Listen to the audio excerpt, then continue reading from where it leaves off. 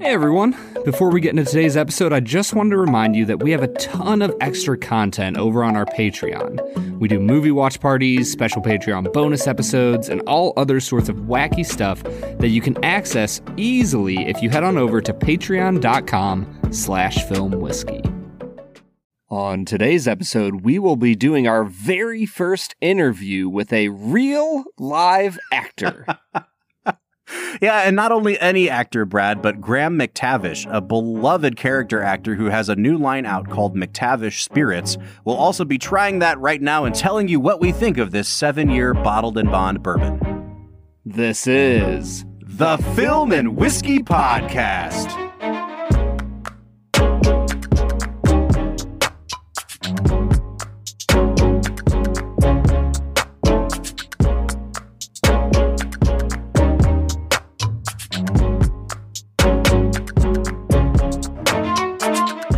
Hey everybody, welcome into the Film and Whiskey Podcast. I'm Bob Book. I'm Brad G. And we're coming at you with a very special bonus episode. Bonus episode! A couple weeks ago, we were contacted by my friend Connor from over at the Bourbon with Friends podcast. And he says, we've been working on a secret project. It's a celebrity whiskey. And I can tell you more about it if you sign an NDA. And I said, I'm sorry, what now? And then, Bob, was this your first NDA? In the whiskey world, it was, yeah. Oh, you signed them outside the whiskey world. I have, yeah. But I can't disclose. No, that's what it's for, man. Come on. Can you talk about, like, the industry or, like I want to hear something about it. No, it was just for work. Like, it wasn't anything, exciting. Dang it, Bob, I'm trying to get you sued.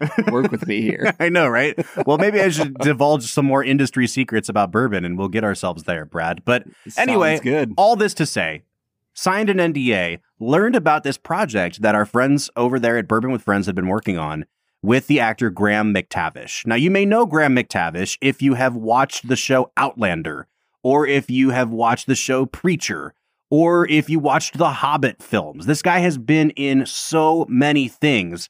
I called my dad the other day and I was like, hey, did you watch Outlander? He was like, yeah. And I told him about interviewing Graham McTavish.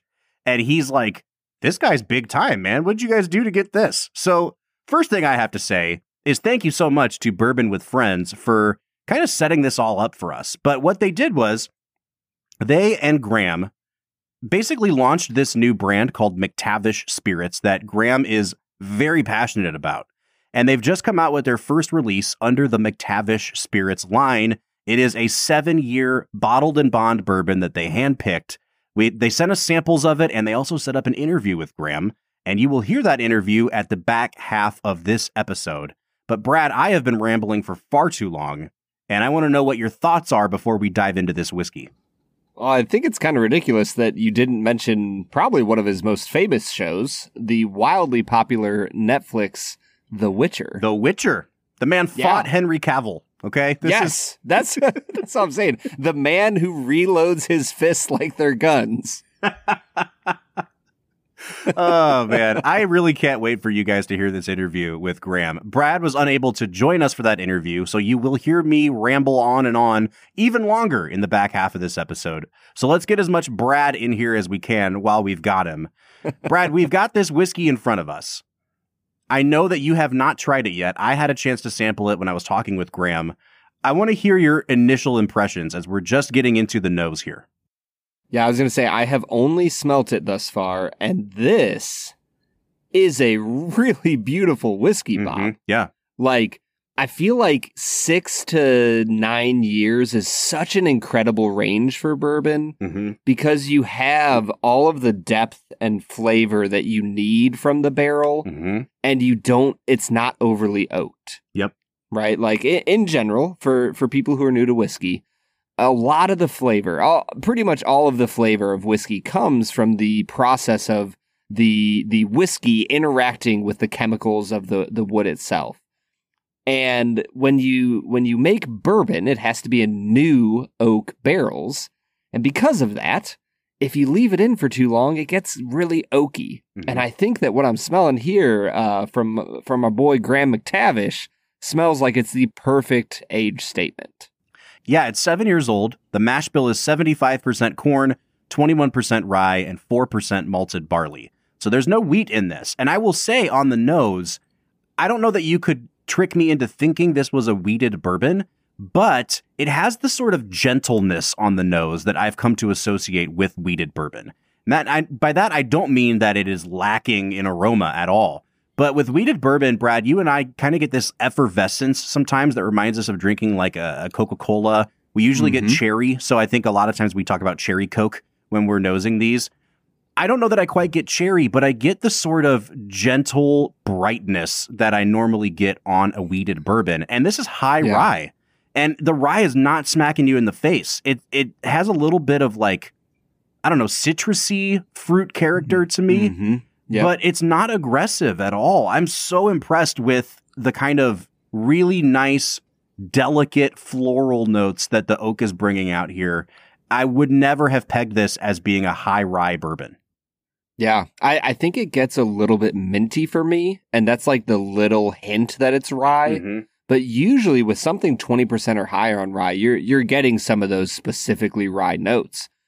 Here, it just gets a little bit minty. I think that it has like a caramel drizzle nose that you just get a hint of caramel. And yeah, it's floral, it's bright. There's almost like a marmalade jam type of smell to it. I'm a big fan, Bob, and I can't wait to drink it. Well, let's get into it, man. Let's take a sip. Oh, yeah, dude. That is like vanilla and butterscotch, and then it moves into a little bit of a black pepper. The rye comes through just a little bit at the end. I'd almost call it more of a finish. But man, there is complexity here. The oakiness holds off for long enough to allow you to experience the complexity. And then it hits you right at the end with those rye spices, with a little bit of that pepperiness. Bob, this is a delicious whiskey. So you guys will hear this in my interview with Graham here in a couple minutes, but I kind of asked him to answer the obvious question, which is, why is a Scotsman picking bourbon? Why are you not releasing a Scotch, right? And he talked about his introduction to bourbon about 20 years ago, and that the second he took a sip, he realized he preferred bourbon to Scotch, and it's because of the sweetness of bourbon. And as soon as I heard him say that, I was like, you guys are like best friends. I'm in good hands now. And I hadn't tried the product yet. It has that sort of not quite syrupy sweetness, but vanilla's a good note on this, Brad. I know vanilla's an obvious one for bourbon, but there's a creaminess to this that you don't normally get, especially on high rye bourbons. Those ones tend to be not necessarily harsh, but I think a word that I use a lot is prickly. Like the rye definitely makes itself known. And here it's almost like a vanilla custard or something that I'm getting. And it's underscored by that mintiness that you were talking about, but it hangs out in that almost wheated bourbon like playing field that I love so much. It is an incredibly easy sipper at 100 proof. And I think that what I'm most impressed about is like how cohesive this whole thing is. You know what I mean? Like there's not a ton of tasting notes that are popping out to me throughout the experience, because it just tastes like from nose to taste to finish, it's all of a piece. Yeah, no, 100%, man. This is like a decently complex, beautiful, sweet experience with just enough spiciness to make you go, man, I want to experience more of this. And if they're picking barrels and they're always this good, Bob, the McTavish line is going to be incredible for years to come. All right, Brad, you know what? Let's put our money where our mouth is here. Sometimes we get sent samples of stuff and we're like, yeah, it's good. But especially on bonus episodes, we don't usually put it through our rigorous scoring technique. I think we should score this one because I like this enough that I'm not only going to recommend it, but I want you to hear the score that I would give this. I think I would give well, let me pull up a calculator. Yeah, while you're doing that, Bob, I think that I would say the nose is beautiful, but doesn't fully represent what you're about to get into. I'd probably give it like a 7.5 out of 10 on the nose. Where are you at? I'm going to give it an 8 on the nose. I'm with you. I think that of the three big things that we're going to score here, nose, taste, finish, the nose is the one that it hints at like, oh, this is going to be nice. It's kind of playfully sweet. There's not a ton going on complexity-wise. And I wasn't prepared for how decadent and delicious it was going to be on the palate. Yeah. Yeah. And that's where, I'll go to the palate next. I'll give it an 8.5 there, man. Mm-hmm. Like, this is just a really, really nice, easy to drink bourbon that whether you're new to the world of bourbon or you are an accomplished drinker, like you and I are, Bob, this has a lot to offer, man. Yep. Yeah, I'm going to give it a 9 on the taste. I'm also going to give it a 9 on the finish. I will say up front, this is right up my alley. Like, this whiskey could have been branded Graham McTavish's Bob Book whiskey, and I would have signed off on it. I would have bought every bottle, and I would have been happy about it. But from the taste to the finish, it is just exactly what I want out of 100 proof whiskey. And that means that on balance, Brad, I think that I'm going to give it, I'll give it an 8.5 on balance. I kind of want to give it a 9 there too, but the nose is just a hair under the taste and finish for me. So I'll give it an 8.5 there. Yeah, I'll give it an 8 out of 10 on balance. And I'm curious about value, Bob. How much is this going to be sold for? So this is kind of a premium bottle. It looks like it's selling on the website for $75. Now, I will say, there's one run of this, and then it's going to be, it's batched, right? So it's not like you're going to have McTavish Spirits, this particular release, forever. Like, they're going to sell out of it, and then they're going to do the next release, to my knowledge. And I think $75 is right in that perfect price point where it's not quite as expensive as something like Bardstown Bourbon Company or Barrel, which we always endorse on here. But it's a rare whiskey that has a name attached to it that, like, if you have a fan of The Witcher or Outlander or The Hobbit in your life, this screams Christmas present, right? Mm-hmm.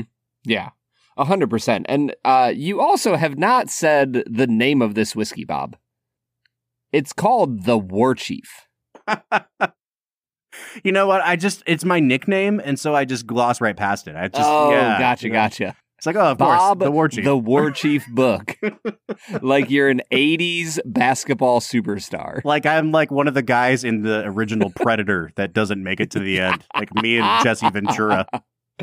Oh, man. All right, listen. Incredible. So I am going to give it an 8 out of 10 on value. I think it is like, if it didn't have Graham McTavish attached to it, I would still say this is like a $65 bottle of whiskey. The fact that it is in limited supply and you have the endorsement of Graham McTavish behind it, I think $75 is not at all overpriced for this. Yeah, I think that's a decent value. I'm with you. I think this is about a $60 bottle of whiskey, but I'll give it a 7 out of 10 on value here. Bob, that is bringing me out to a 39 out of 50. Brad, I'm at a 42.5 out of 50. This is well above that 40 mark where we start calling a whiskey great for me. Like, listen, man, we get a lot of stuff sent to us to try on bonus episodes. Mm-hmm. This is one of the best things I've been sent in like at least a year. It's really, really good. No, 100%, man. This is a phenomenal whiskey that I honestly can't say you get many of these by famous people. We've tried a few, endorsed by famous folk brands that have not been great. Mm-hmm. And this is not one of them. This is absolutely amazing, Bob. All right. Well, let's get to this interview with Graham McTavish. Brad, I'm so excited for you to hear what we talked about. He was really familiar with you, and he particularly said, I hate that guy and all his movie opinions. So, jeez. Yeah. Well, let's get to it.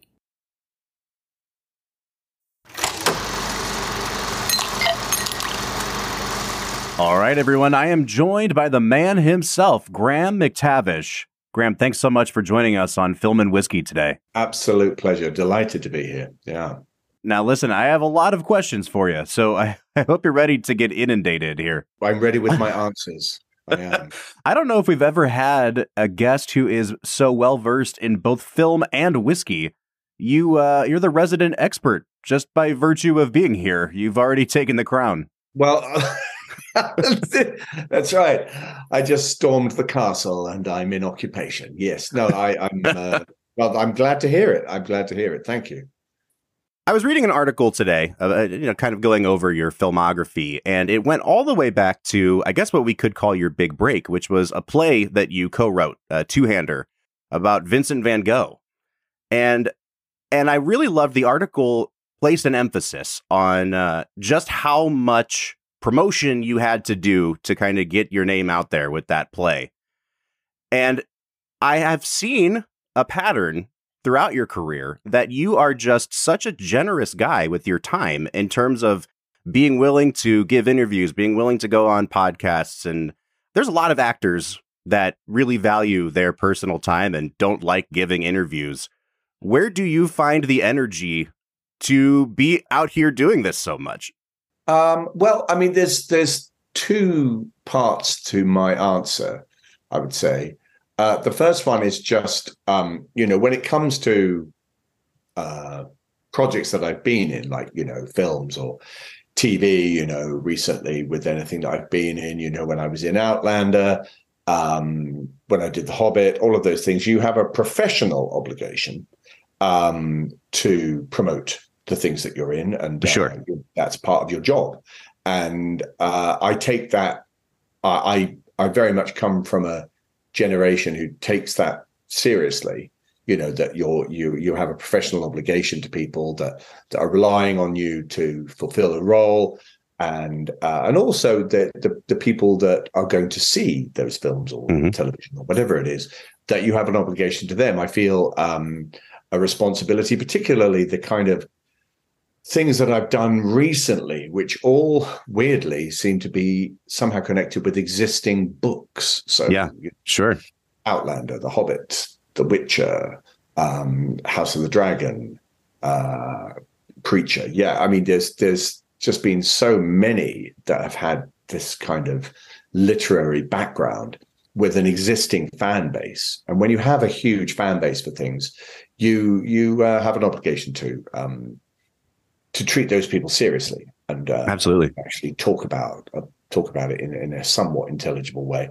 But then there's the stuff that, and not to say that I didn't believe in those projects, because I did, and I was very, very much enjoyed doing them. But then there are things that you have a real passionate involvement in, a personal passionate involvement in. So that would go back to the Van Gogh show, or Van Gogh, as you say. Thank you. No, or Van Gogh, Van Gogh, as they say in Holland. There it is. So going right back to that, I produced that. I co-wrote it with my friend Nick Pace, and we toured that all over the world. Actually, when I did Clanlands with Sam. That was something I really, really, really believed in and really wanted to promote. Same with when I've done Men in Kilts, I've really wanted to push myself into talking about them. And the same with this. These are things that it's not like I've done loads of this sort of stuff in my career. I work hard.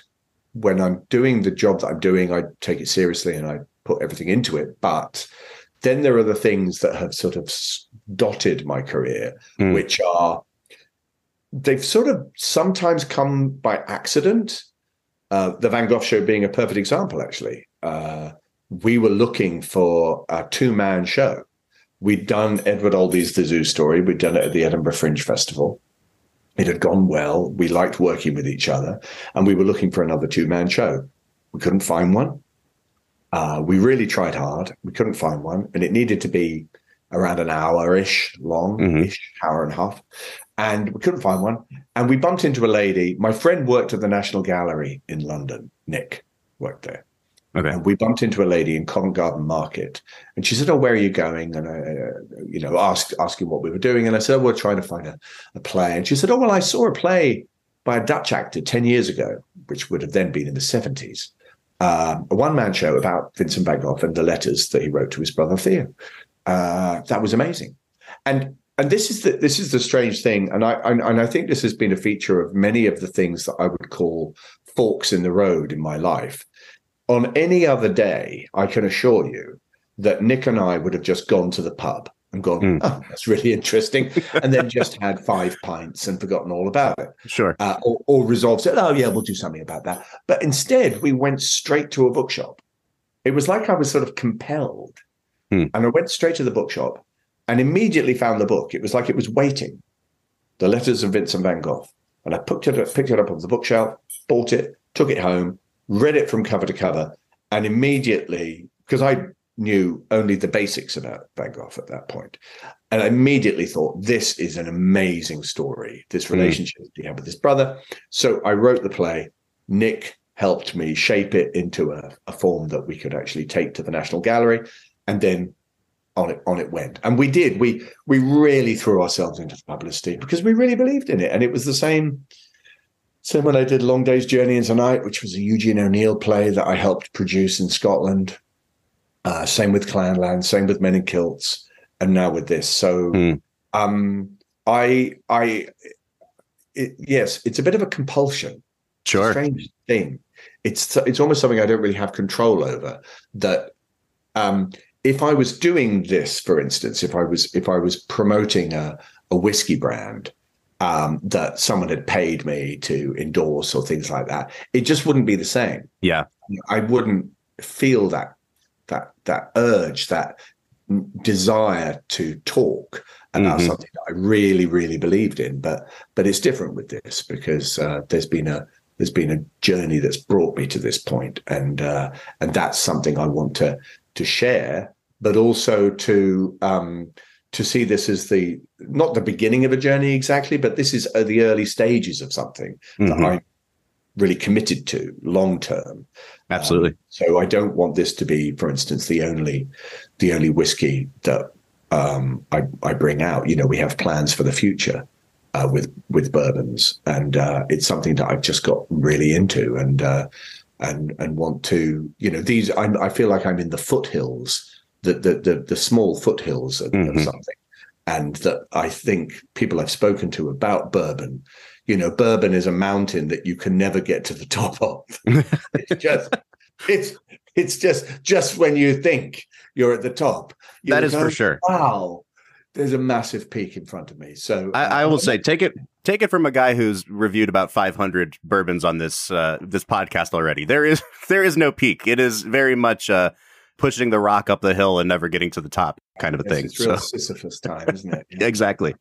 So, you know, I hear a pattern emerging here, which is you really truly have the actor's spirit about how you approach everything that you work on. And, you know, I was listening to a great interview with Tom Hanks, and someone had asked him to name his 3 favorite of his own films.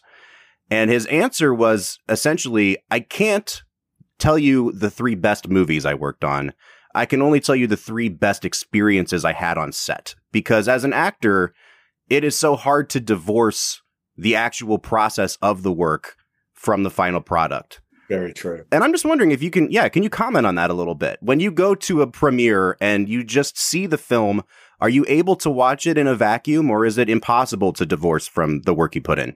No, it's impossible. In fact, it's one of the reasons that a lot of actors, myself included, don't watch the things that they've been in for that very reason.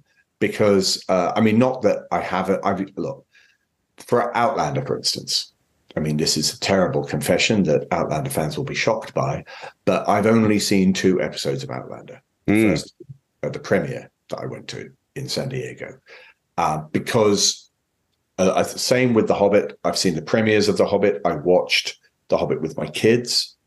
Same with, you know, everything, Preacher, The Witcher, everything. The exception would be Men in Kilts, because I'm an executive producer on that, and it's something we created. So we've seen everything. We have to watch everything. But everything else, it's a combination of crippling embarrassment, because you know, I think people sort of have a misconception about actors, or certainly some actors, that they're just like big show-offs, you know, that they just love, you know, just having people looking at them and all the rest of it. And there's something that may be partly true. I'm not entirely sure, but there's something else going on with acting. But what I can tell you is you don't like watching yourself doing it. Sure. It's because the stage, of course, it's perfect, because on stage, these moments are gone forever. You know, nobody's recording them. Well, sure. It shouldn't be. And you know, when you do stage work, you're just there in that moment. And I think what Tom Hanks is talking about is sort of a bit like that when you're doing it, what you remember about these projects is the experience of doing it, not necessarily the end result. And partly because you have no control over the end result in film and television, really. You are part of something much bigger. And so you take the moment that you have on set, and then you kind of have to forget about it. Yeah. But yeah, I think he's right. My experiences, certainly, I can think of, obviously, Outlander. The Hobbit was definitely one. The moment, I think, there were hundreds and hundreds and hundreds of moments on the Hobbit trilogy, but the first moment, when there's a helicopter. The first moment when I was the first dwarf to arrive at Bag End, right? And when you stood in front of the set of Bag End, there it was, fully constructed. It was this existing building, and there was the green door, and I was in costume. They came and they did all the final checks. They made sure I looked good and all the rest of it. I knew what I was doing. And I just had to, on action, I just had to knock on the door. And then the door opened. And that was this sort of signifying moment for me of the beginning of something that I have no idea what it was going to be like. So I've never forgotten it. Yeah. Same with Rambo. When I did Rambo with Stallone, being on set with him, that his sort of really open approach to improvisation, which I was really surprised by. And just when you're doing improvisation, you really have to be super aware of what's going on around you. Yeah. And listening to what people are saying. Because bad improvisation is when people don't listen. It's like bad conversation. It's like, I don't care what you're going to say. I'm just going to say what I want anyway. Which is, part of the problem that we have in the world at the moment. People don't listen. But yeah, on Rambo, there were moments like out of body experiences where I became suddenly aware. It was like a third eye was watching me saying, you are talking to Rambo. Right. And my brain couldn't quite process it. It was as if I'd stepped inside the screen, like in, the Last Action Hero when he comes out on the screen. Yeah, right. It's like, what? And he's talking to me. Right. He's talking back. You become aware of your own fandom in a sense, right? Yeah, well, yes. It's you bring with you your history as a film fan. Yeah. A fan, in my case, a fan of Rambo, a fan of Sylvester Stallone. I grew up watching those films. And, it's the same when you meet anybody, certainly in my career, that, when I met Christopher Lee and people like that, you go, well, it's almost too much to take in. Actually. Absolutely.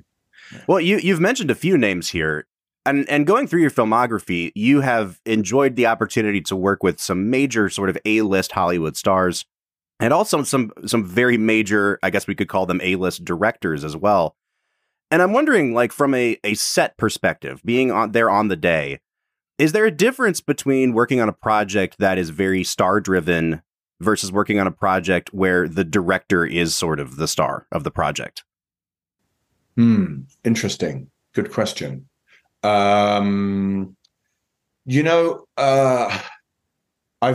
definitely been very lucky that the sort of starry names that I've worked with have all been actually very generous people, generous with their time, not ego driven in perhaps the way you might expect, actually interested in collaboration.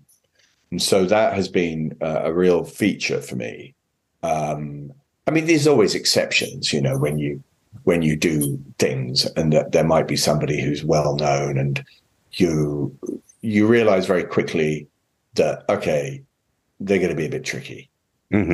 Tricky. And, they can happen on stage as well. But the thing I've learned about those people is they tend not to last.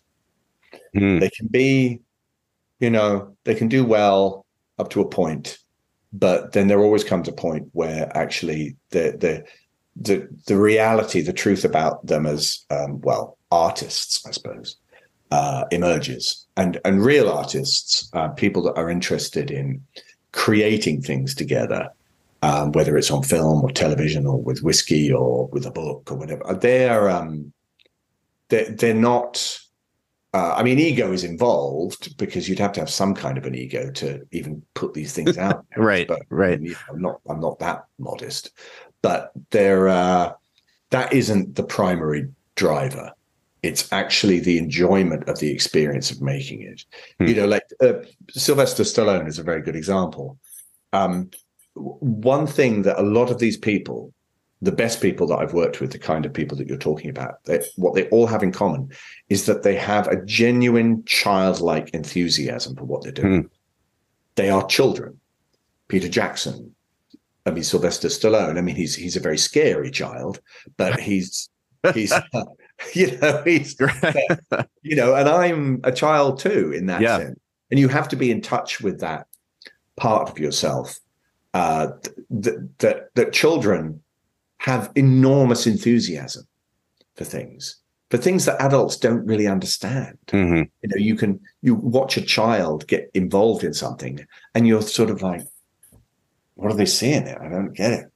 But for the child, it's everything. And that's the thing that artists or people involved in this sort of industry or whatever creation that they want to be involved in, that they have that in common. How much of that willingness to collaborate comes from experience, though? I look at your filmography, and especially like your most recent projects, like to your point, they've all been based on books, but they're all also sort of in the fantasy genre in some ways.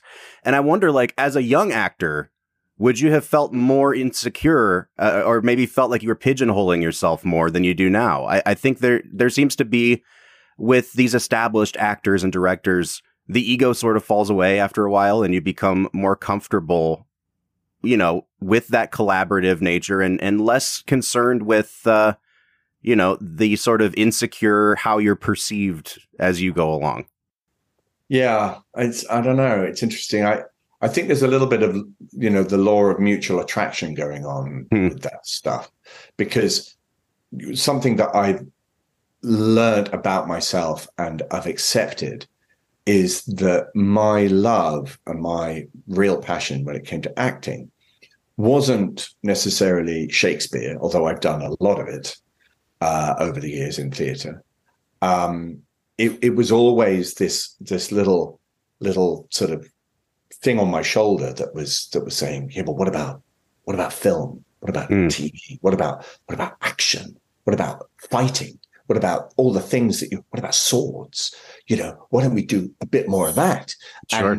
And so I don't think, if people are destined to take certain paths or be open to them anyway, I don't think my path was destined to be a lawyer in a TV show or, a doctor at a hospital or, the psychiatrist or, things that I'm not saying I wouldn't want to do those things, but I love the genre of fantasy.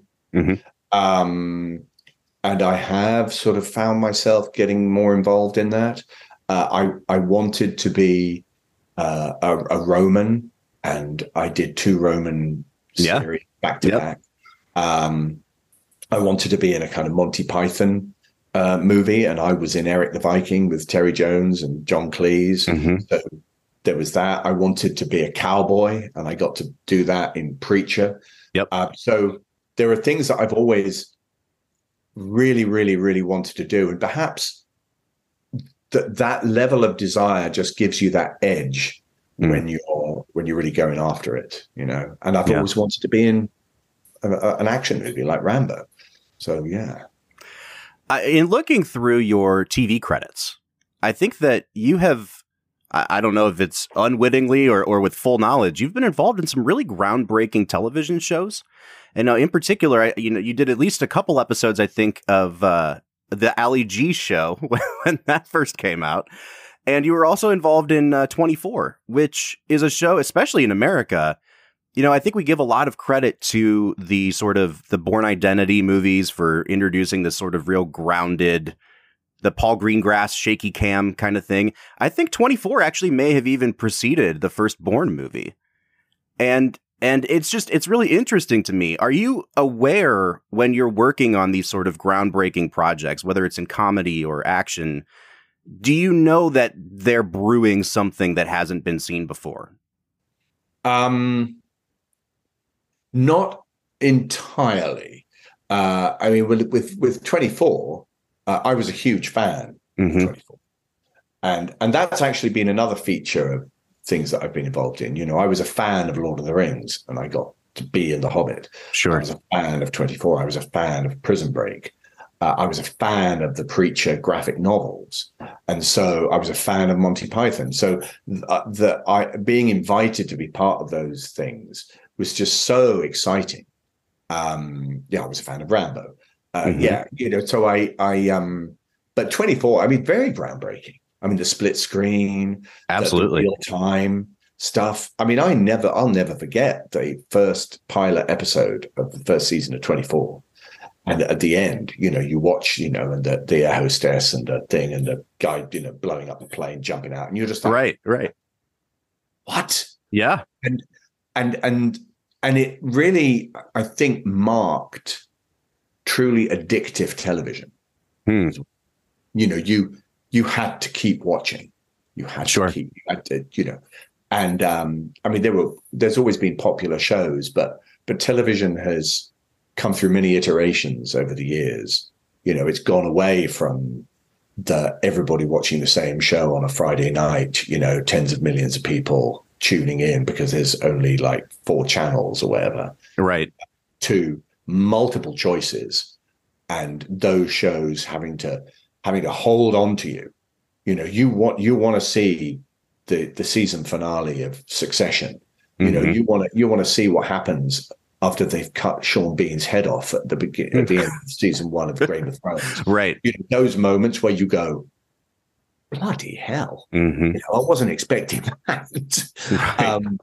So yeah. I mean, I'm a fan of all of that stuff. And so when I'm in it, when I'm a part of it, I mean, I love, well,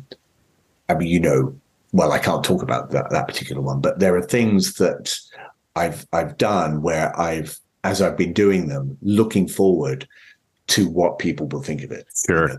This is going to be, they're going to love this. All right. Before we get off of movies, we are titling this episode. It's part of our series that we call My Favorite Movie. And so, it is such an obvious question to ask you, but if you had to pinpoint one film that you could never get rid of, if forced to at gunpoint, what would you consider your favorite film? Okay. It's not perhaps, I'm not sure how many Americans have seen it because it pertains very much to a particular point in British history. And it also marks, I think, one of the last great epic British war films, I suppose you could call it, which is Zulu. Oh, yeah. Which I have seen at least 10 times. And it's just a perfect film. And also the story behind the making of it. There's a perfect, I mean, Stanley Baker, who was one of the stars in it, Michael Caine's first movie. Sure. Stanley Baker, it was his passion project. So I really identify with that as well, that he moved heaven and earth to get that film made. And I'm trying to do the same with a couple of movies myself that I'm trying to produce and work on. And, the sense of achievement he must have had doing that and the fantastic end result. It's just such an incredible story of mutual heroism, both from the Zulus and from the 24th Regiment of Foot at Rorke's Drift. It's an incredible true story, and it's filmed brilliantly. And the music, everything about it, I just love Zulu. I think you're absolutely right, though. There's almost a subgenre of sort of late 60s, early 70s epic films, especially in Britain, that I feel like really got passed over by the general public. Or I think about John Huston's The Man Who Would Be King. I think about some of the later David Lean films. It's just really interesting that tastes had changed, I guess. But when you go back and rediscover some of these movies, it's not like they were forgotten because they lacked quality. And in fact, the scale of these, you're absolutely right. They just don't do it like that anymore. No. And what's interesting about a film like Zulu is that although it opens in the aftermath of Isan Luana, the big massacre of the British troops, you don't see the battle. You see some people walking around, some dead bodies and stuff like that. And you have Richard Burton's voiceover coming in. But if that film was made now, it would have to have a big battle at the beginning. Yep. It would have to have real action right from the get-go. There would have to be something to catch the audience.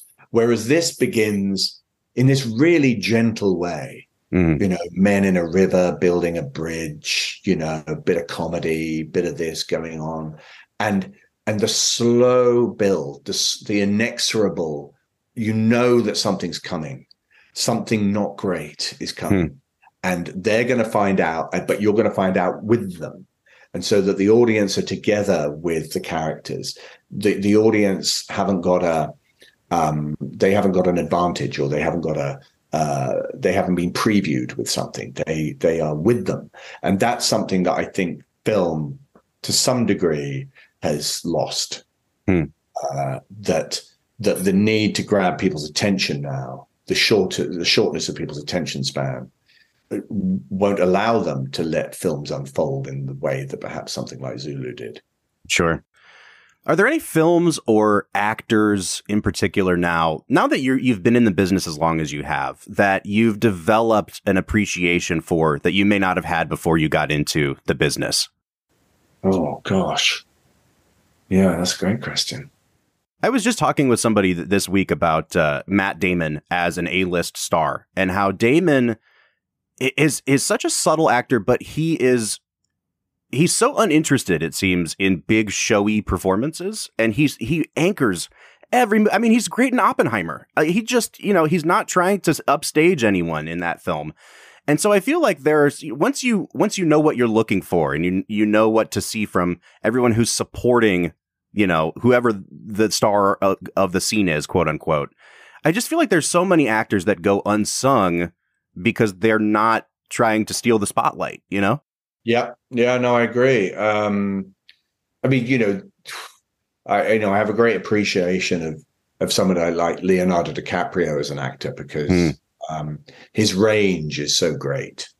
He really does have, it's not competition, but, I would place him, Tom Hanks is great.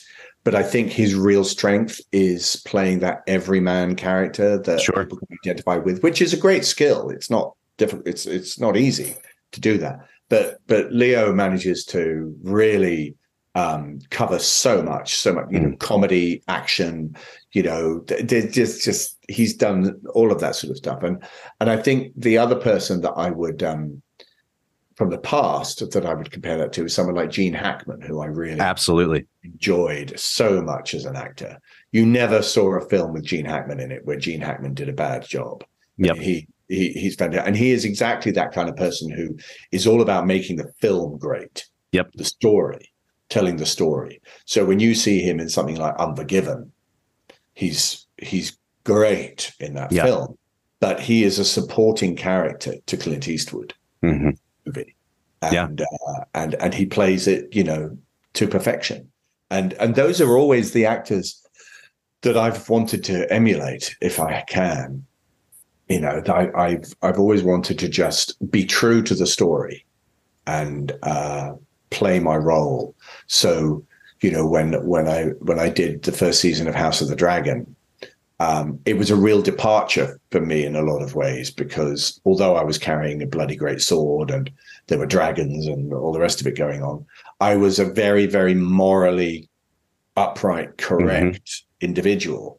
I didn't have loads to say, but my role wasn't my role meant that he wouldn't be talking all the time. That's not what he would do. Sure. He listens.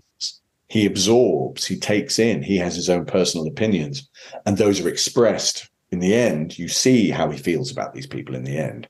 But it's his silence, his lack of expression that actually speaks volumes about his character. Same with Preacher.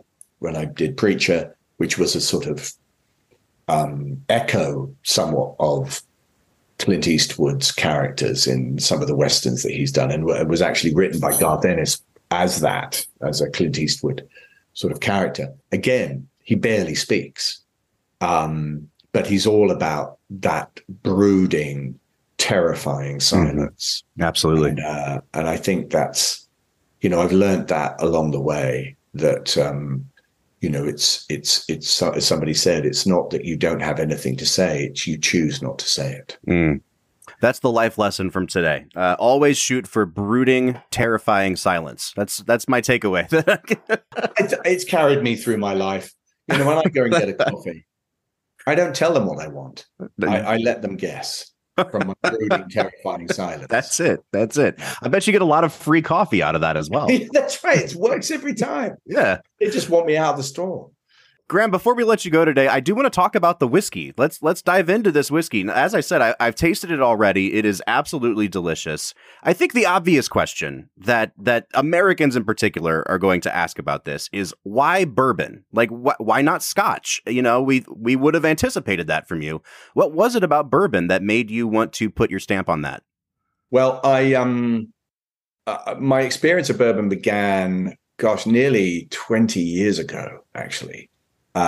With an American friend of mine when I moved to America, an actor called Nolan North, who's a wonderful voice actor, primarily fabulous, wonderful guy. And he introduced me to bourbon. And the thing about it is that, obviously, being Scottish, my father, regularly used to bring Scotch out. We'd toast at the table. He's deeply rooted in you as somebody from Scotland, from the UK. That that's our drink. That's our drink. And when I tried bourbon, the thing that I noticed almost immediately, in fact, was I preferred it. And yeah. It actually pains me to say it a little bit, because it does feel a little bit like heresy. Sure. And that's not a disrespect towards Scotch, because I do like Scotch. There's loads of whiskies I love, peaty whiskies, not so peaty, Highland Park, loads of different iterations of whiskey that I've really enjoyed. But that first taste that I had with Nolan, and I think a lot of people who know Scotch but don't know bourbon kind of just think it's just a kind of an American substitute for Scotch, without realizing that it's its own unique spirit. And absolutely. When I took that first sip, I thought, oh yeah, no, this is different. This is not Scotch. This is something else. And I loved the sweetness to it. I have to be the slight, the syrupy quality to, as it went down your across your palate, and that was beautiful. But also with the Scotland American thing, it's a little bit like my acting career. There was a part of me that felt that, well, I should be doing Shakespeare, I should be doing this, but my love lay elsewhere. My love lay in American movies, TV, action, all of those things, that I was describing earlier. And I consciously made that move as an actor nearly 20 years ago to be honest and go, no, this is who I am. This is what I want to be doing. Yeah. And I went out and I booked Rambo when I arrived, and that set the pattern for the career that I've had since then, really. And this is the same. I knew that I liked bourbon, that I preferred it. I daren't ever mention that. And when I finally got together with Connor and Paul, the people that really started my proper journey with bourbon, I understood that this was something else I wanted to do, that I wanted to devote passion into, and that Scotland, the Scottish connection with America, what really started to spark my imagination was the history, the fact that the Scots and the Irish and the English, let's not forget the English, they came over and they settled in that particular part of the eastern United States, and brought with them a love of distilling spirit, grain. Yeah, they wanted to do. They knew how to do it. And the fact that it's tax, really, Washington, with what he did by trying to tax these people, that forced them west, that made them discover these great limestone, iron-free waters and all the rest of it, that was so perfect for making this particular spirit, this wonderful accident that happened. And I love the history of accidents in that sense. And I suppose, once I blended that with my already growing love of bourbon, my own sort of private confession that I actually preferred it, with my love of history, there was only one thing that I could do, and that would be to make my own bourbon brand and not make Scotch. Absolutely. I mean, it actually meant that couldn't be something I could do, because it wouldn't be honest. Well, I cannot speak highly enough of the whiskey itself. I'm looking forward to all the future releases, but if this were to be the only one, I would still say, stamp of approval and gold star, because this is just a phenomenal whiskey that you've chosen. Thank you so much. That's really lovely. I'm so glad that you feel that. Yeah, it means a lot. It really does, because I hate the term sort of celebrity brands. It actually literally makes me physically wince. But if I can introduce my love of not just bourbon, but my belief in this to a wider audience, then that would be worth it, having that tied to it. But I definitely want to emphasize that I'm not here to be the face of something. I'm here to be in it for the long haul, and this is something that I really believe in, and I want to grow, and I want to learn as well in the process of creating it. Well, with our last few minutes here in the interview, I've always found that the best way to endear yourself to your guest is to completely blindside them with a segment that they did not prepare for. So in the spirit of that, I'm actually very excited for this. We've done this before with brand ambassadors and master distillers. We took a questionnaire that was popularized in America on the show Inside the Actors Studio with James Lipton. He asked a very famous questionnaire in the latter half of each episode, and we modified it to call it Inside the Whiskey Studio. This is the first time that I will get to give the questionnaire to a Hollywood actor. I have to warn you, this is going to be, I'm putting you on the spot here, rapid fire. Are you ready for the Film and Whiskey questionnaire? Okay, right. Yes. Go on. What is your favorite word?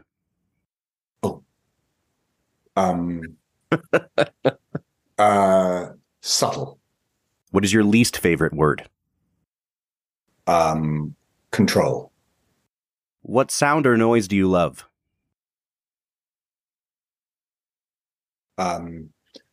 Well, this probably the sound of my children's voices. What sound or noise do you hate? So many. The sound of people talking on their phone with the speaker on. They're in public. What's a profession other than your own that you would like to attempt? I don't think I'd necessarily be any good at it, but something with my hands, so something like carpentry. Who are your favorite fictional heroes? My favorite fictional heroes? Let me think. Hold on. Probably Rat, Mole, and Badger in The Wind and the Willows. There you go. Who's your favorite musician? Led Zeppelin. Oh, nice. Yeah. What is a natural gift or talent that you do not possess that you wish you did? The ability to play a musical instrument. 100%. What's your desire there? Drums, bass, guitar? Probably guitar. Yeah. I mean, I'm a Led Zeppelin fan, you know. All right, not to get too morbid here, but these are always great answers. If you had a say in how you died, how would you prefer to go out?